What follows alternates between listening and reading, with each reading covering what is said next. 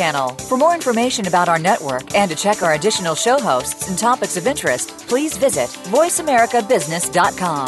The Voice America Talk Radio Network is the worldwide leader in live Internet talk radio. Visit voiceamerica.com. The views and ideas expressed on the following program are strictly those of the host or guests and do not necessarily reflect the views and ideas held by the Voice America Talk Radio Network, its staff, and management. Like a chrysalis, we're emerging from the economy of the Industrial Revolution. An economy confined to and limited by the Earth's physical resources, into the economy in mind, in which there are no bounds on human imagination, and the freedom to create is the most precious natural resource.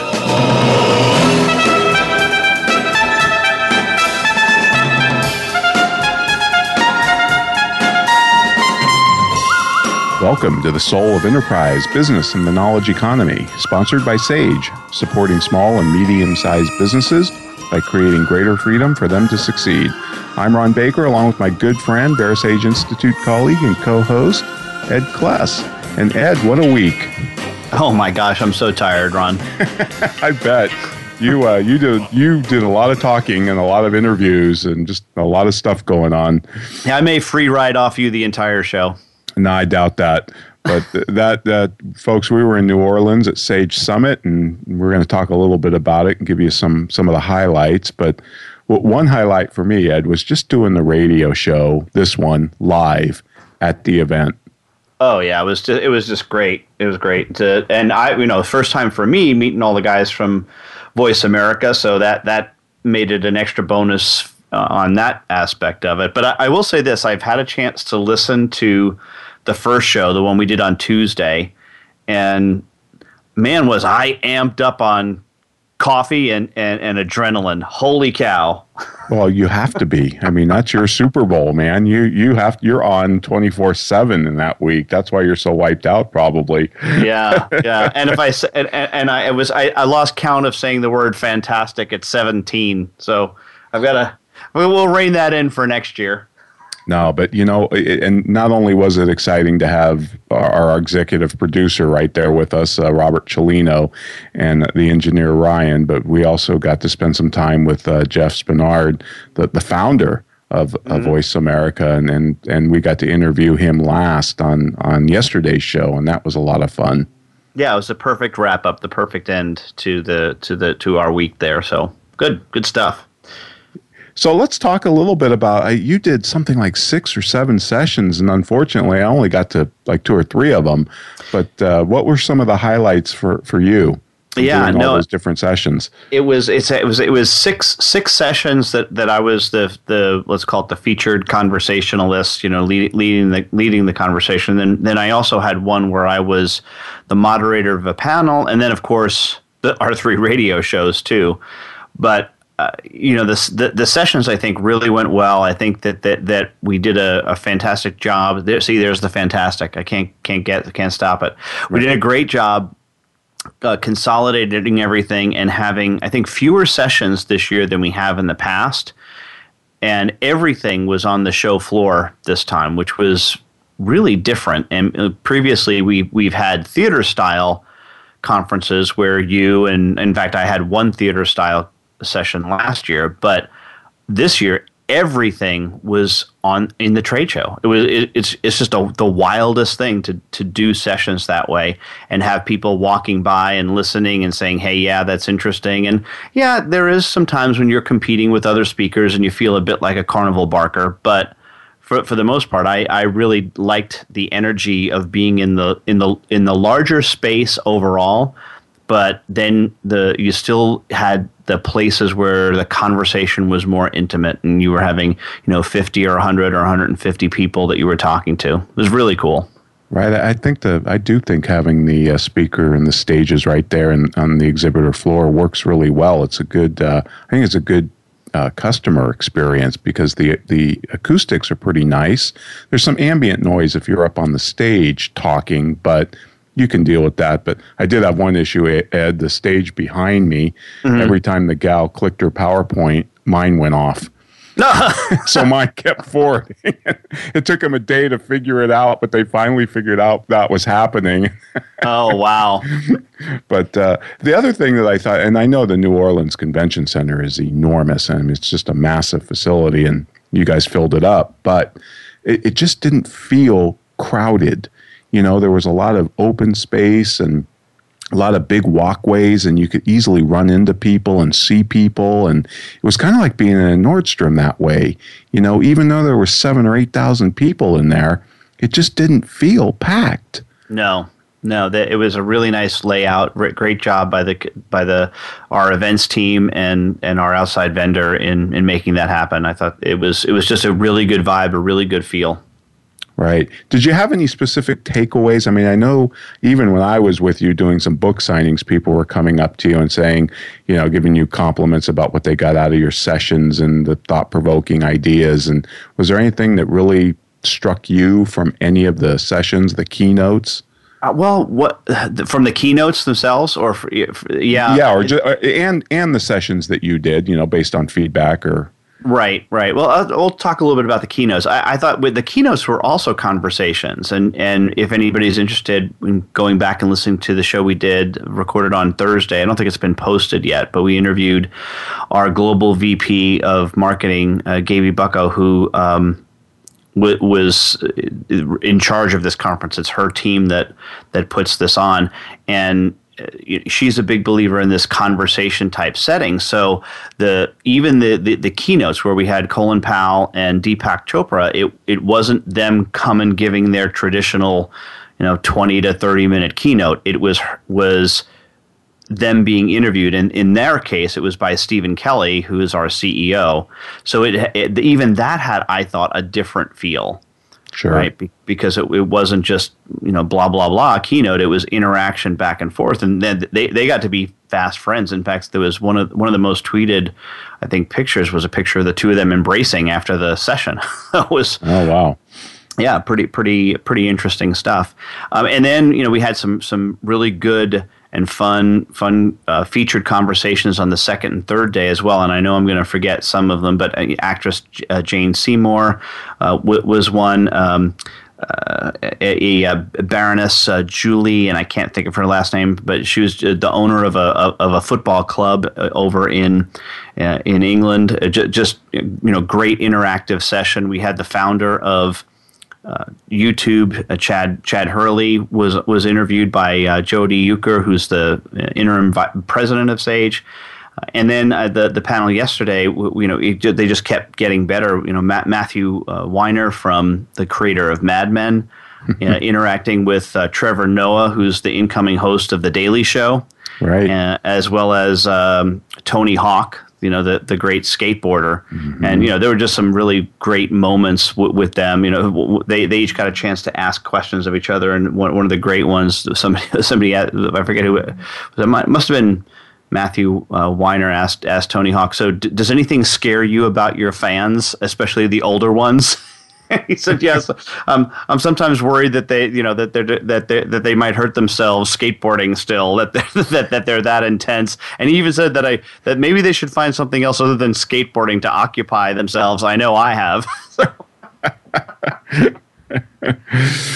Oh, that's great. Yeah, it was pretty good. And then as for the sessions, I and I'm speaking for my sessions personally, I of course love the material that I present, right? So that's always helpful. And what I am constantly reminded of is how neat it is to talk to people about some of this stuff that we talk about here on the Soul of Enterprise. How when we talk about when I do a 7 or a 45-minute session on asking effective questions, people come up to me and say, "I've never really thought about it in that light, and you've changed the way I think about just any human interaction, and I'm going to get better." They have now goals to get better at asking questions. Right. That's the session I couldn't come to, unfortunately, because I was, I think, on the radio show when you were doing that one. Yes, you were. Mm-hmm. But I did attend a couple of your other sessions on healing leadership, some of the oh my gosh, that material. was so tiring. I can imagine. And your measure what matters, I thought was excellent too. My take on your material, which is always good. Which is really neat. And it's just great because I know you constantly are tweaking this material and sure. Coming up with new stories or maybe better analogies. And it's just really interesting to see what resonates with people and just the stickiness of the ideas. Yes. The fact that people will come up to you afterwards and go, that was a great point, and give you a sticky idea that they remember. And that feels really good. It sure does. What about you, Ron? You had 2 sessions, right? Yeah, I did Homer Spock and Mr. Spock and Homer Simpson. So the 2 sides of human behavior, the whole rationality and versus irrationality debate. And people really enjoyed that. And of course, what they kind of glom onto from that is the pricing. Because of the framing and the anchoring. It's just one of the examples I use, but, there were a lot of questions surrounding that. And then I did a session on eliminating the performance appraisal. And the questions on that, of course, are very interesting. And what was even more interesting, because it is such an interesting mix of audience members, isn't it? You've got some professionals there, and you've just got generic small businesses there. It could be anything. Yes. And only 3 people raised their hands when I asked how many of you do not do annual performance appraisals. So it seemed like the overwhelming majority did, and I know it's a very controversial topic to talk about getting rid of it. Well, I think it's an idea whose time has come, and it's in the news right now. We've had the accounting firm, Deloitte & Touche, get rid of them last week, or announced that they were getting rid of them. Accenture has already gotten rid of them, right? And Microsoft has even come off the fact that they're going to, I think they still do performance reviews, but they're not doing these, basically rating everybody on a curve. Correct. In fact, that's in my stack of stuff, Ed. So I'll good. Put that one off. But we also had some just really fascinating guests. I know we've only got a couple minutes here, but we had Peter Wolf on, of course, from Azamba, one of the sponsors here to the show. And I missed that because I was doing a session. But how'd that go with Peter? Because I find him to be just brilliant. He is brilliant and of course extraordinarily customer centric, which makes complete sense since he sells exclusively CRM software.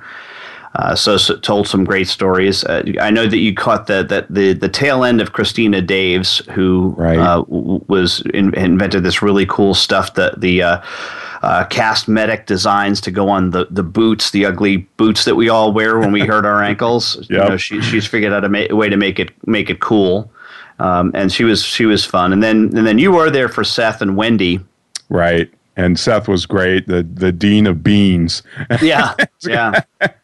But and of course, Wendy is just one of the pioneers. She's one of our trailblazer firms. She's fantastic. All right. Well, hey, tell me about John Babcock. I didn't get a chance to talk to him at all. Yeah, you were doing a session for that one. John Babcock was CFO of Satellite Industry, which is basically the potty industry, portable sanitation. Yep. And very interesting guy, Ed. I mean, just, in one of these niches that just absolutely fascinating, but definitely necessary, right? Mm-hmm. Yep. Construction sites and big outdoor events and things like that.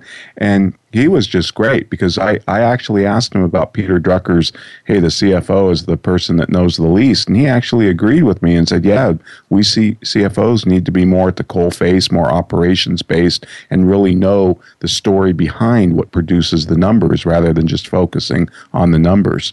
Yes. Follow that by John Field, who is a Sage partner who specializes in cemeteries, and talk about like 2 interesting specializations right there, huh? Absolutely. Yeah, John Field was just fantastic. And I know his whole, they just lived their purpose. Yes. It's all about the legacy and the history and family lineage and all of that. And I just love talking to him. And of course, his wife wasn't there, but she's great too. But Ed, I guess we have to take a break. But folks, we'd like to remind you can contact Ed or myself at tsoe@verasage.com and check out our new website at thesoulofenterprise.com. And we know a lot of you still listen on demand, so we really appreciate it if you could give us a rating on iTunes.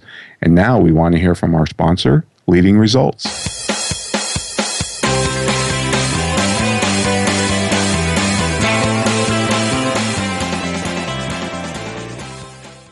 Become our friend on Facebook. Post your thoughts about our shows and network on our timeline. Visit facebook.com/Voice America. Is your website just a brochure, or is it your best salesperson? If your site is not the best lead generation tool you have, we should talk.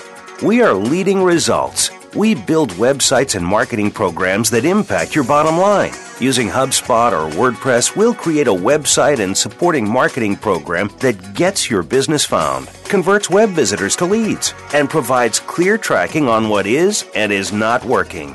Learn about our team and approach to your success. Visit leadingresults.com/TSOE to find out more.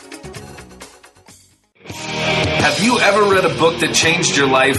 I sure have. But have you ever read a book where the foreword changed your life? Me neither. Hello, I'm Greg Kite. I wrote the foreword to Ron Baker and Ed Kless's new ebook, The Soul of Enterprise, Dialogues on Business and the Knowledge Economy. The value of this book is found entirely in its foreword. So when you buy it, think of it as buying the foreword and getting the rest of the book for free. Available now for download exclusively on Amazon.com. We're always talking business. Talk to an expert. Call now toll free 866-472-5790. That's 866-472-5790. Voice America Business Network. The mountain is high, the valley is low, and you're confused on which way to go.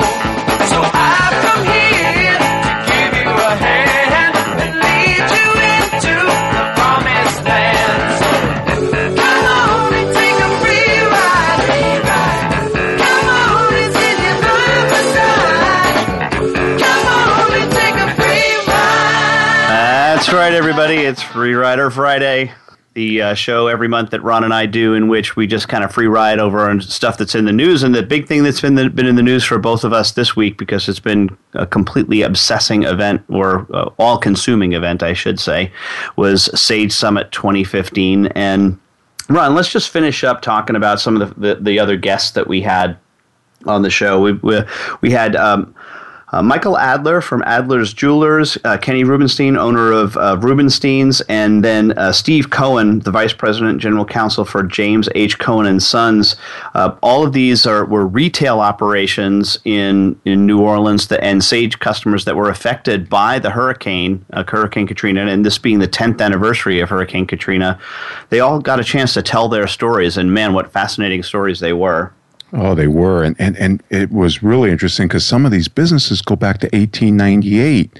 So we literally had practically 300 some odd years sitting in front of us of retail experience in the New Orleans community. But yeah, Kenny Rubenstein. I think Rubenstein's because they were the youngin' because they were only 91 years old. Yeah, only 91 years old. Yeah, exactly. And it was interesting that, in fact, I think wasn't it his store that they were open like 51 days after Hurricane Katrina. And if you think about that, that's pretty amazing. Yep. Yeah, especially since so they lost so much of their inventory, and they were a clothing company, and lots and lots of people also lost their clothing. So they did a yeoman's job to get back up and running, to keep the city moving and keep people who had business meetings that they had to go to and didn't have clothes for anymore. Yeah, and I also found it interesting, Ed, Michael Adler from Adler's Jewelry. We're talking about the Apple Watch and the high-end Apple Watch, and I like the analogy he drew to the swatches or the digital watch revolution of the 80s. And everybody thought that would take out the upper-end watch, but all it did is it enhanced it. Mm-hmm. And he thinks the Apple Watch will probably do the same, and he's probably right. I agree with him there. So that was really good. And then the next day or yesterday, I got to start because you were in your session. And so I got to start with Tom Hood, who, of course, is the executive director and CEO of the Maryland Association of CPAs. And I just think one of the biggest visionaries in the accounting profession, bar none. I just love Tom. He's so on the cutting edge, and he does so much for the profession, and he was just a great interview, and we talked about all sorts of things, the Uberization of continuing professional education and the issues facing the accounting profession and how they're adapting to online education, those types of things. So we're definitely going to have him on the show, Ed. And I want to grill him for a good hour. He's just like Rory Sutherland. He's just a font of ideas and wisdom, and he's doing some really innovative things. Yep. Cool stuff. Well, and then we had Gaby. I already mentioned what she talked about, and she was a very engaging guest. So that's another one. Maybe we put in the sage pile for the next couple of months to bring her back. Yeah, global executive of VP of marketing. That was a very interesting conversation. Yep. And then Wayne Schultz. Oh, Wayne, all you got to do is you quickly now know, Ron, right, that in the Sage community, pretty much you just got to say Wayne, and everybody knows who you're talking about. Yeah, he's kind of a legend, isn't he? He is. And then it was really fun to finish up with Voice America's own founder, Jeff Spinard. That was just great, and he kind of gave his background about how he got into this from regular terrestrial radio, and it was just great to hear that story. Agreed. Yeah, that was a lot of fun. It was and meet all those guys, and I think we had because there were other radio shows going there, and I won't name them, but we had the best setup. We totally had the best setup. I think we definitely sounded the best for sure, and had some of the more interesting guests. So yeah, it was great. So Ed, Free Rider Friday. I know it's difficult to put this past week behind us, but let's move on to Free Rider Friday. Sure, I'm going to let you fire first. Oh man, okay. Well, I'm gonna try to make a segue here, and this jumping. So our friend Wendy, who we just talked about. Right. I don't know if you followed along on Facebook today, but she was flying home, right? And she lost her passport. Oh. Yeah.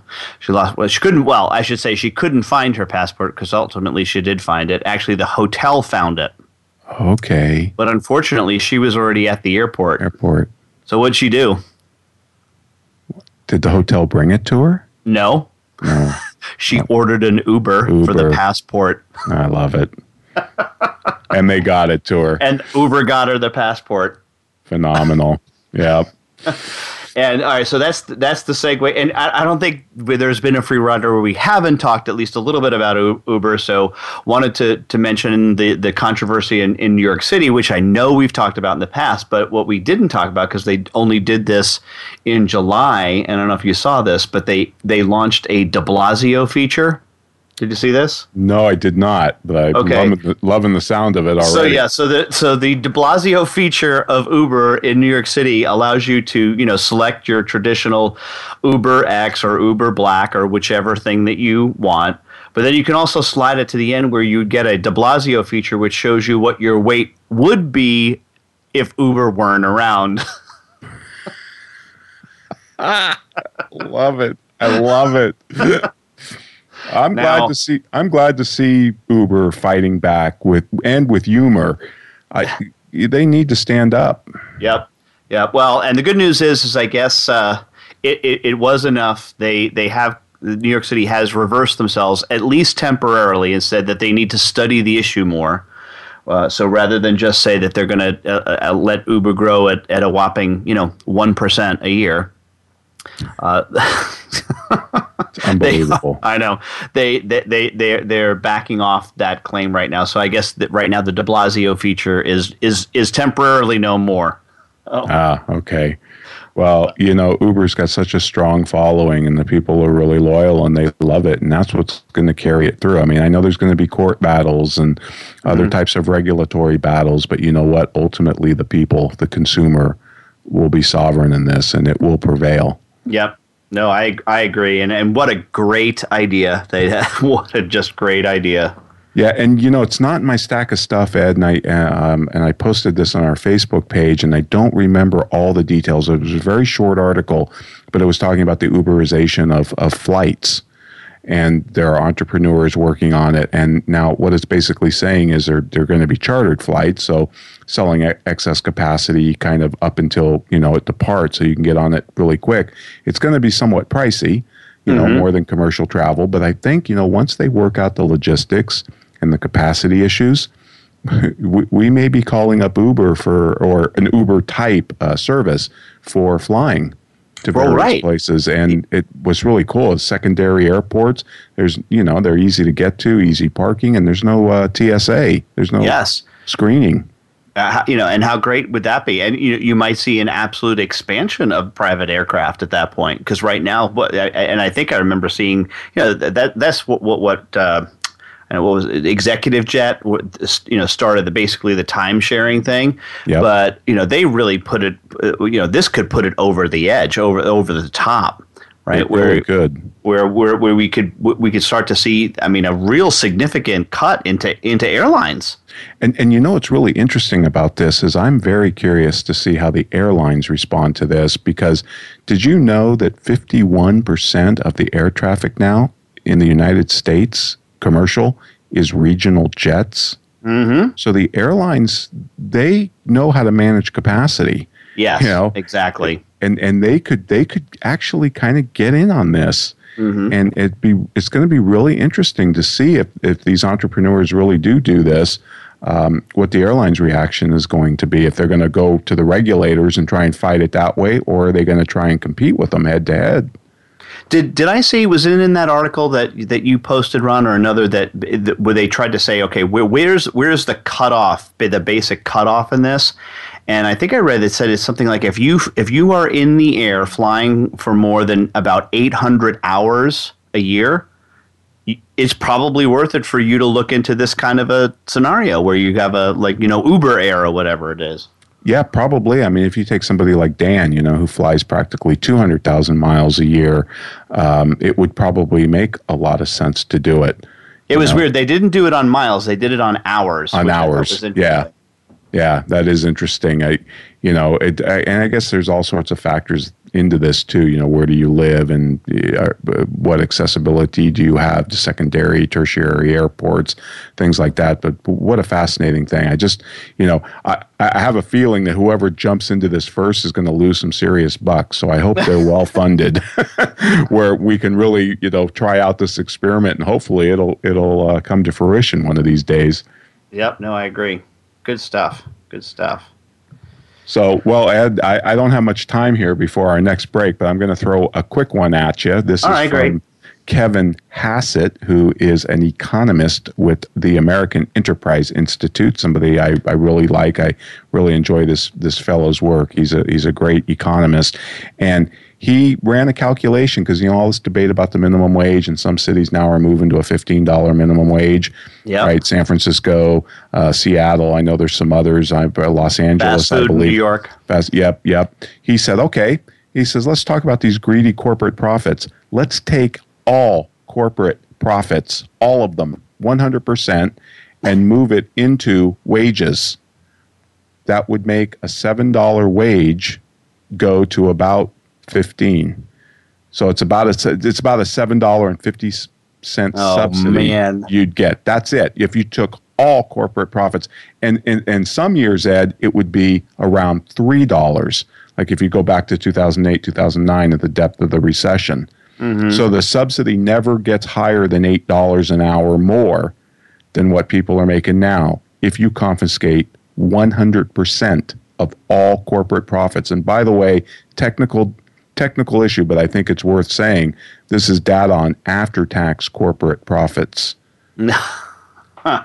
And that's U.S. corporations? Correct. Okay. All right. So I know what the argument would be. The evil Apple leaves its profits offshore, Ron. If we can get that, we can get it up to $20 an hour, Ron. We'll go after those guys offshore. Yeah, let's not talk about why they're leaving their profits offshore, the fact that we have the highest corporate tax rate in the world. Let's not talk about the cause. Let's talk about, it does remind you, though, that just one bad government program leads to the need for another one. Yep. But I just thought you'd find that interesting, that the maximum you're going to get out of this is about an $8 an hour subsidy if you took all corporate profits. Unbelievable. That's great.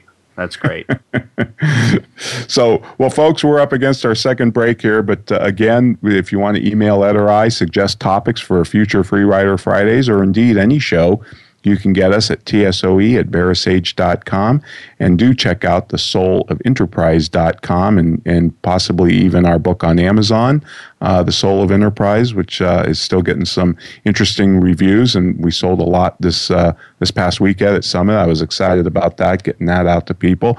And now, folks, we want to hear from our sponsor, Peter Wolf, and his team at Azamba.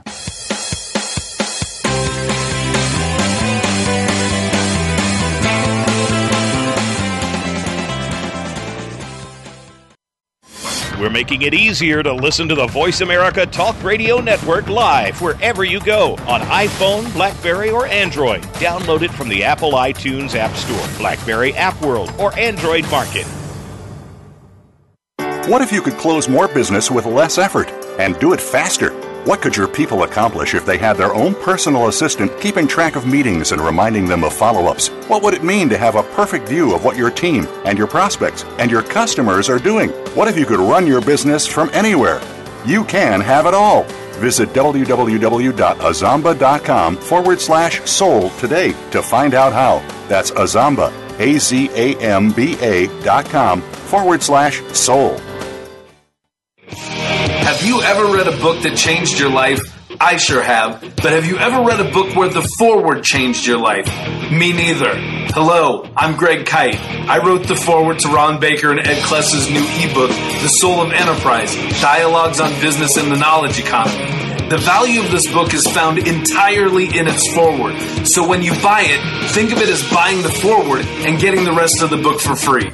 Available now for download exclusively on Amazon.com. When it comes to business, you'll find the experts here. Voice America Business Network.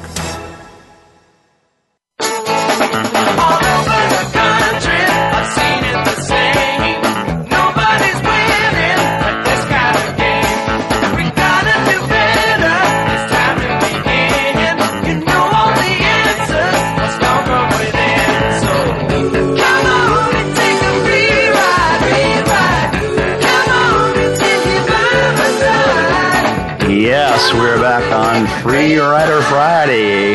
And speaking of free riding, Ron, and staying with the tax theme. Oh, good. Yeah.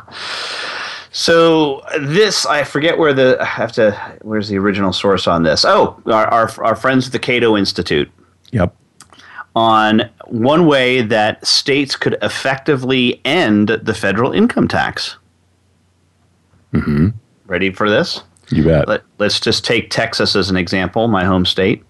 What if Texas were to, by the way, income taxes are technically against the state constitution here in Texas. Mm-hmm, mm-hmm. So, which is good that we'd have to amend the Texas Constitution to change it. Yeah.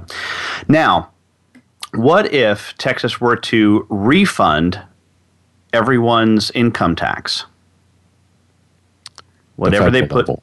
Right at the federal level, they take the federal income tax and then refund it, and then just increase the state sales tax. So what effectively we would have then is Texas would become a state that had just a pure consumption tax, because it would reverse the effect. That's very interesting. Yeah. That's a very interesting idea. I like that. If you know, what's that chart? You've seen it. I know Cato might even produce it. Several think tanks do, about how much each state pays in federal income tax. Correct. And how much they get back.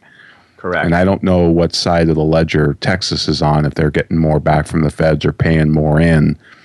But we have bounced back and forth, and the last I saw, we're a little on the plus side right now. In other words, we get more from Washington than we give. Right. But we're not like New York and California, where it's completely crazy. Yeah, buck and a half, or whatever it is, $1.37. That the highest number is, but. That would be great. I just, it's just one of those things that you just know politicians would never do, because those taxes are so earmarked for different things, and the Medicaid and all, transportation and highway and all that. It's just, but boy, what a great idea. Well, because again, here's the thing, Ron, is that this doesn't. What I like about this idea is that it doesn't really change the tax collected, right? It's still going to be the same because you're just refunding what you put on the return. Sure. No, it's revenue neutral. But what you're going to do, you're changing it from an income tax to a consumption tax, and there ain't nothing the federal government can do about it. Yeah, it'd be interesting to see that fleshed out. Is that fleshed out in a Cato paper somewhere? I think it was just their story. I don't think that it is completely fleshed out, but I'll send you the details because I know that would be something you'd be interested in. Yeah, no, that's fascinating. I love it. I love any idea where the states, start to try and change things, whether we're talking about an amendment convention or whatever, because there's an enormous amount of constitutional power in the states to change things. Right. And I should state, by the way, because I know that there's people who are not as libertarian as me or as you on this who are thinking, well, what you're doing is now you're transferring this over to the poor because the poor are going to pay more because they have to pay the sales tax, etc. This proposal does come complete with some guaranteed minimum incomes from the state for the poor. Right. So, yeah. And there are ways to make that any type of consumption tax less regressive on the poor, exempting certain categories of necessities and things like that, or give rebates or whatever. But it increases the complexity and the admin cost of it, but there are mechanisms to do it. So well, and I had a crazy idea too the other day along this line. I don't want to take too much time because I know you want to get to some other things, but is with all of the technology and big data today, one of the ways that we could, if we used to say, well, we weren't going to tax food, but then there's worry. Well, and I know this is a meme that wasn't true, but the people who are on it's not called food stamps anymore. If it was called, we're buying lobster. Wasn't true, right? Wasn't true. It turned out to be a big hoax. But people who are concerned about that. But since we now have all of the information from a caloric intake standpoint and all of this stuff that the government has, forced everyone to put on the packages. What if we were to say, hey, listen, the way that you pay tax on food is anything over a certain number of calories. Mm-hmm. And what I mean by that is, okay, so I'll default it. I'll give every person in your house 5,000 calories a day. Mm-hmm. Right? But if you buy more than 5,000 calories a day, now that food is taxed. And we'll have an app on our watch to count it all, right? Exactly. So, if you really want to do all of your calories in Snickers bars, knock yourself out. Well, Ed, I think Oregon is moving to charging by the mile.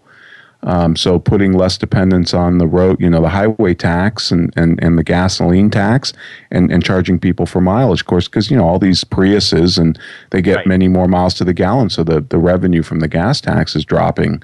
Yep. And so Oregon's installing those things, I think, in people's cars. I think they're the first state to do it. Yeah, no, and I actually favor that, by the way. I do too. I like the vehicle miles tax. I do too. If you get rid of the gasoline tax at the pump. Oh, yeah. No, don't give me. Yeah, amen, brother. All right, go on. I'm sorry, I dragged that one out way too long. No, that was great. Thank you. And we'll be sure to post whatever you have from Cato on that in the show notes. I'd be very curious to see that and hope they come out with a report on that. That'd be great. Yeah. We talked about, Ed, I think a couple weeks ago, we mentioned that Accenture has gotten rid or is getting rid of their annual performance rankings. And, they have 330,000 people. And they're going to get rid of what they estimate will be about 90% of what they've done in the past.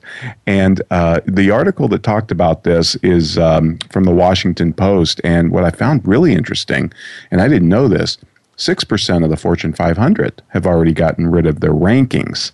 Now, that doesn't necessarily mean they got rid of the annual performance appraisal, but some of the other companies that have are companies like Adobe, Gap, Medtronic, and I thought that was really interesting.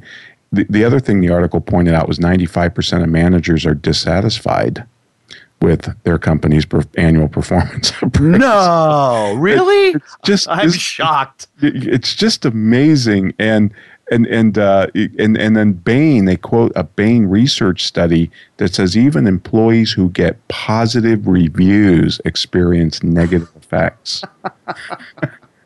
from the process. And you know, wow, just how much money they're spending on this. I mean, Deloitte they computed they spent 2 million hours a year. Oh my God. And you know, now Deloitte's only 65,000, I think, people. Now the Deloitte thing is interesting because we have a little bit more detail on what Deloitte's doing. Because they keep a timesheet, Ron. Well, that actually, because they have a Harvard Business Review article about from the April 2015 issue, so it's pretty new, and folks were not going to be able to put this up because this is, of course, Harvard, so it's behind a paywall. But what they found was, you know, and they do have 65,000 people. They have 3 objectives for the performance review process. They actually asked Ed, why do we do this? They actually started with a why question. That's a pretty good thing, because I would have thought that the answer would have been to improve performance, but whatever. No, you know what? Some of the comments I'm getting on my most recent LinkedIn post on the Accenture move is, well, performance appraisal has never been about increasing future performance. I'm like, really? Then what's it about? To record history? So now we just have a bunch of historians in companies that will just you know, have records of people's past performance. What good is that? It's called the KGB, actually. Yeah, unless you're trying to create a history department, what's the point of this? But there are 3 objectives where we want to recognize performance, see it, and fuel it. Okay. So, I mean, basically meaning improve it. But here's what they did. Now, there's a lot of detail in this Harvard Business Review article, and we're just not going to have time to go through it. But what I did want to get your reaction to, or just discuss with you, because I think it's great, was they're going to ask team leaders not to assess the skills of each team member, but what their own future actions will be with respect to those team members. In other words, don't listen to what people say. Ask them what they would do with that team member. Now, I think this is kind of interesting. There's 4 questions. Given what I know of this person's performance, would I award this person the highest possible comp increase? Okay. The second question is, given what I know of this person's performance, I would always want him or her on my team. Okay. So like you could answer yes to or no to the first question, but yes to the second. Correct. Yep. Right. They're trying to get more than just a one-dimensional rating. The third question is, this person is at risk for low performance, right? So obviously they have to identify, issues.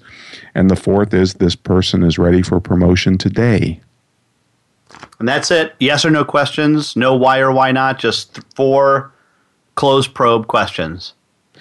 Well, they do have strongly agree, strongly disagree, and they do have a scale for some of this. So they are, these are bean counters. I mean, after all, and they still got their timesheets because they still even reference time in this article, which drives me crazy. But those are it is an interesting premise, isn't it? To ask it is. Not Ed, what do you think of Baker's performance? But okay, Ed, what are you going to do with Baker in the future? Correct. Yeah, I like that. I do like that. And now I'm going to process this through a little bit. And this is what I love about FreeRider was thinking on the fly. My initial reaction is I'd like to just see them yes or no questions, and then that's it.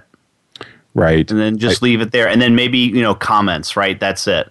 But if they're going to expand it out, and if they do like this range, I would hope that they would do a couple things. One, an even number of choices so that you can't just mid-grade everything. Yep. Right?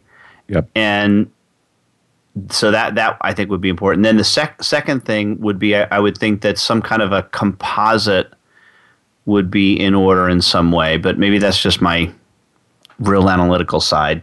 Right.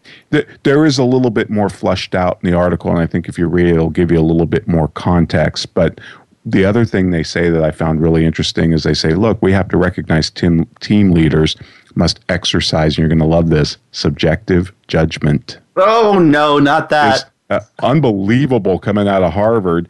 And they also want team leaders to check in more frequently with the people they lead and they say this is not in addition to their work. This is their work. Yeah. It's like, wow, you mean they have to be effective managers or leaders, whatever you want to call them, right? Yeah. And they recognize that, the more frequently these people talk, and they say radically frequent check-ins are the team leader's killer app. Now, here's the issue I see with this in the context of Deloitte, not Accenture, but Deloitte. Mm-hmm. They're all billing hours. Yeah. So they're going to look at these frequent check-ins as distractions and as a quote-unquote non-billable, and they're not going to engage in them. Yep. So a pure case of one measurement destroying the effects of another one. Yeah. And I promise you the billable hour overpowers this one. Well, maybe it's an opportunity to open the door to kill the timesheet too. We pray to the Lord. But hey, Ron, we're back up on the last break here, and just want to remind everybody that you can get a hold of us at asktsoe@verisage.com for if you want to send us emails. Also, hashtag AskTSOE, and then The Soul of Enterprise, the relatively new website. We'd love to see your comments on that as well. But right now, we're going to go with our third break and my employer, Sage.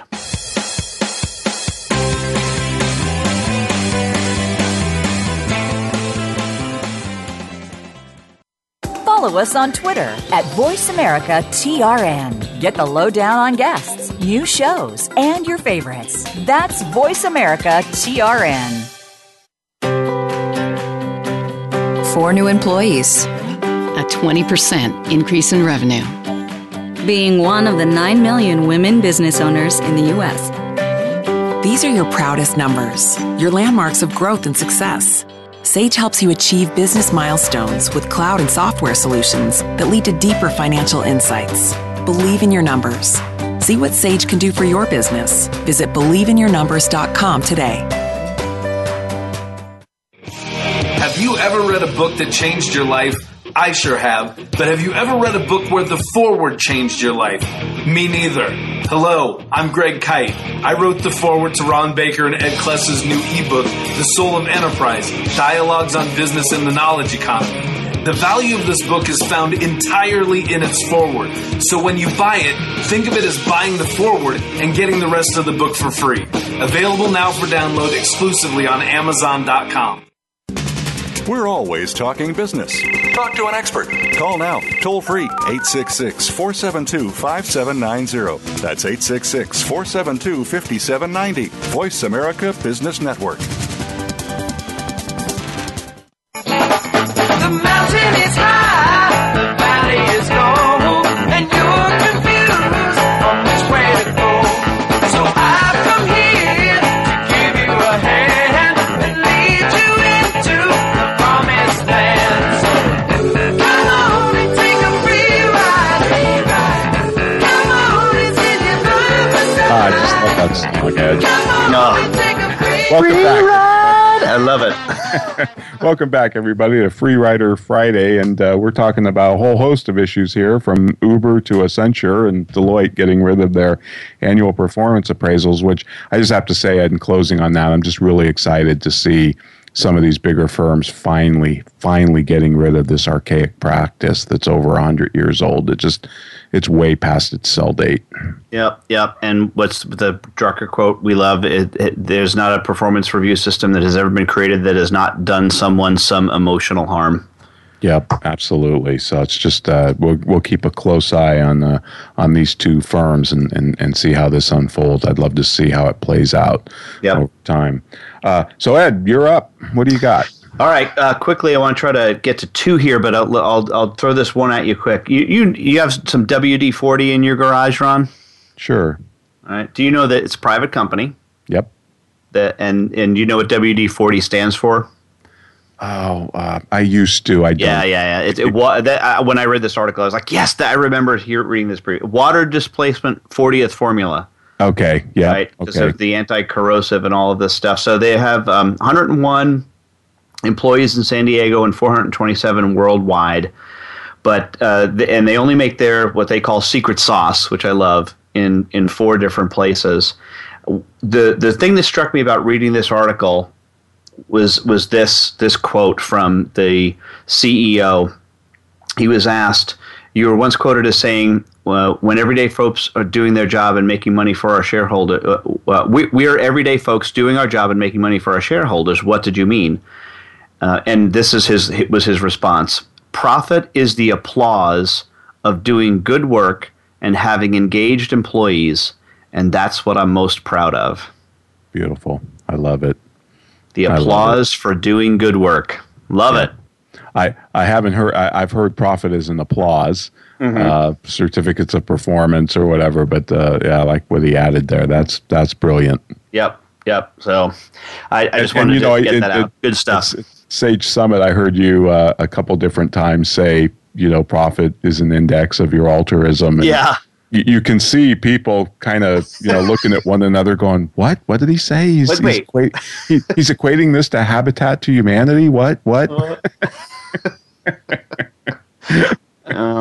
I didn't say it at the session that we did have with Habitat for Humanity. I did, but which was an interesting session to talk to those folks. So it was, because it was corporate social responsibility in that context. But you said you had another quick one, so let's do another one from you. Oh, okay. So have you heard about this company, Jet.com?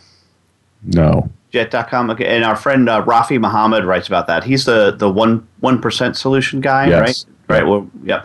So this is a really interesting company. So their plan is to compete with Costco, Amazon, Walmart, and all this as the absolute low price leader. And here's how they plan to do this. I want to get your thought on this business model. They're going to charge $50 a year, and then everything else that they buy and pass on, they're going to do at zero profit. And that's what they guarantee you, that what they buy it for is what you buy it for. So they're only going to make money on memberships. Wow. Isn't that kind of the theory of Costco? No, because Costco also makes money on product purchases too. Right, so but I mean, it plays out. Don't they make a good chunk of their profit? They make a decent chunk, but yeah, these guys are trying to go one step further, and of course, I guess through the wonder of the internet and connecting people together via that way. But I think this is really interesting. I gotta think. I don't think this will succeed because you are potentially now creating the World War I of price wars. Yeah, and $50. I mean, even you sign up everybody in the world. You practically have to. I mean, how many people would you need to even make a go of that? Right. Yeah, my gut reaction's yours. This isn't going to work. But, that's the great thing about market-tested supply and innovation, isn't it? Yeah.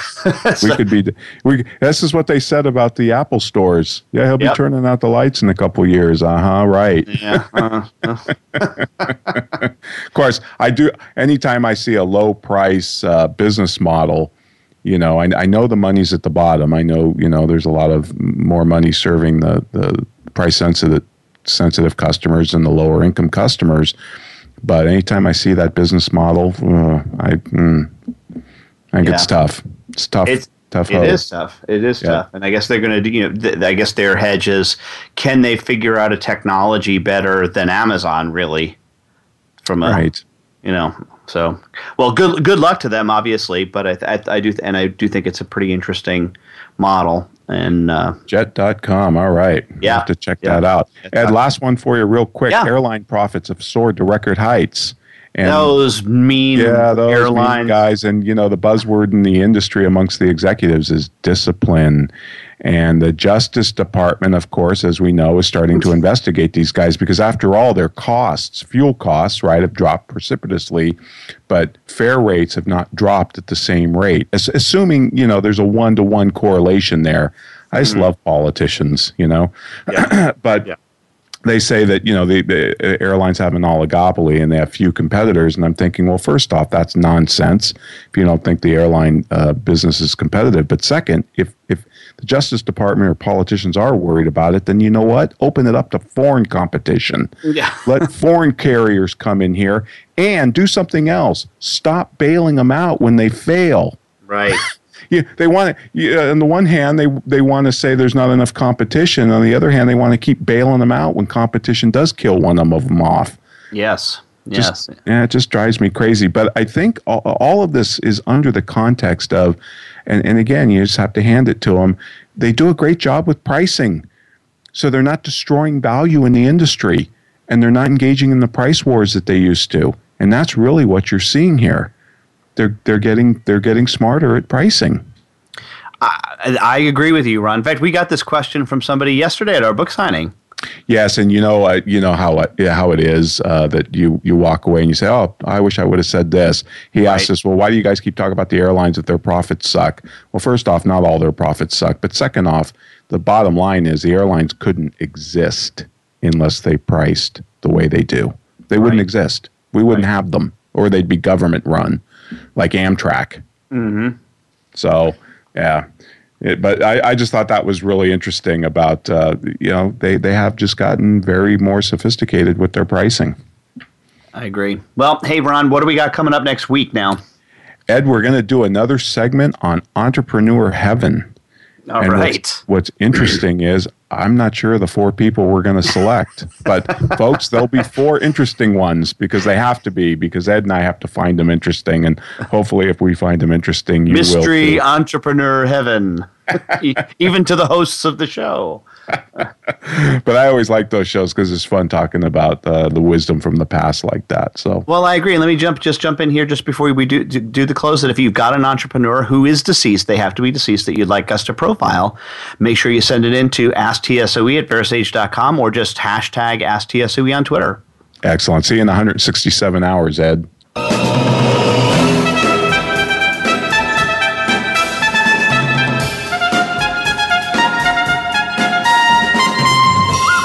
This has been The Soul of Enterprise, Business in the Knowledge Economy, sponsored by Sage, supporting small and medium-sized businesses by creating greater freedom for them to succeed. Join us next week, folks, on Friday at 4 p.m. Eastern, 1 p.m. Pacific, and we'll be doing Entrepreneur Heaven. In the meantime, check out our show notes at thesoulofenterprise.com, and also email Ed or myself at tsoe@verasage.com. Thanks for listening, folks, and have a fantastic weekend.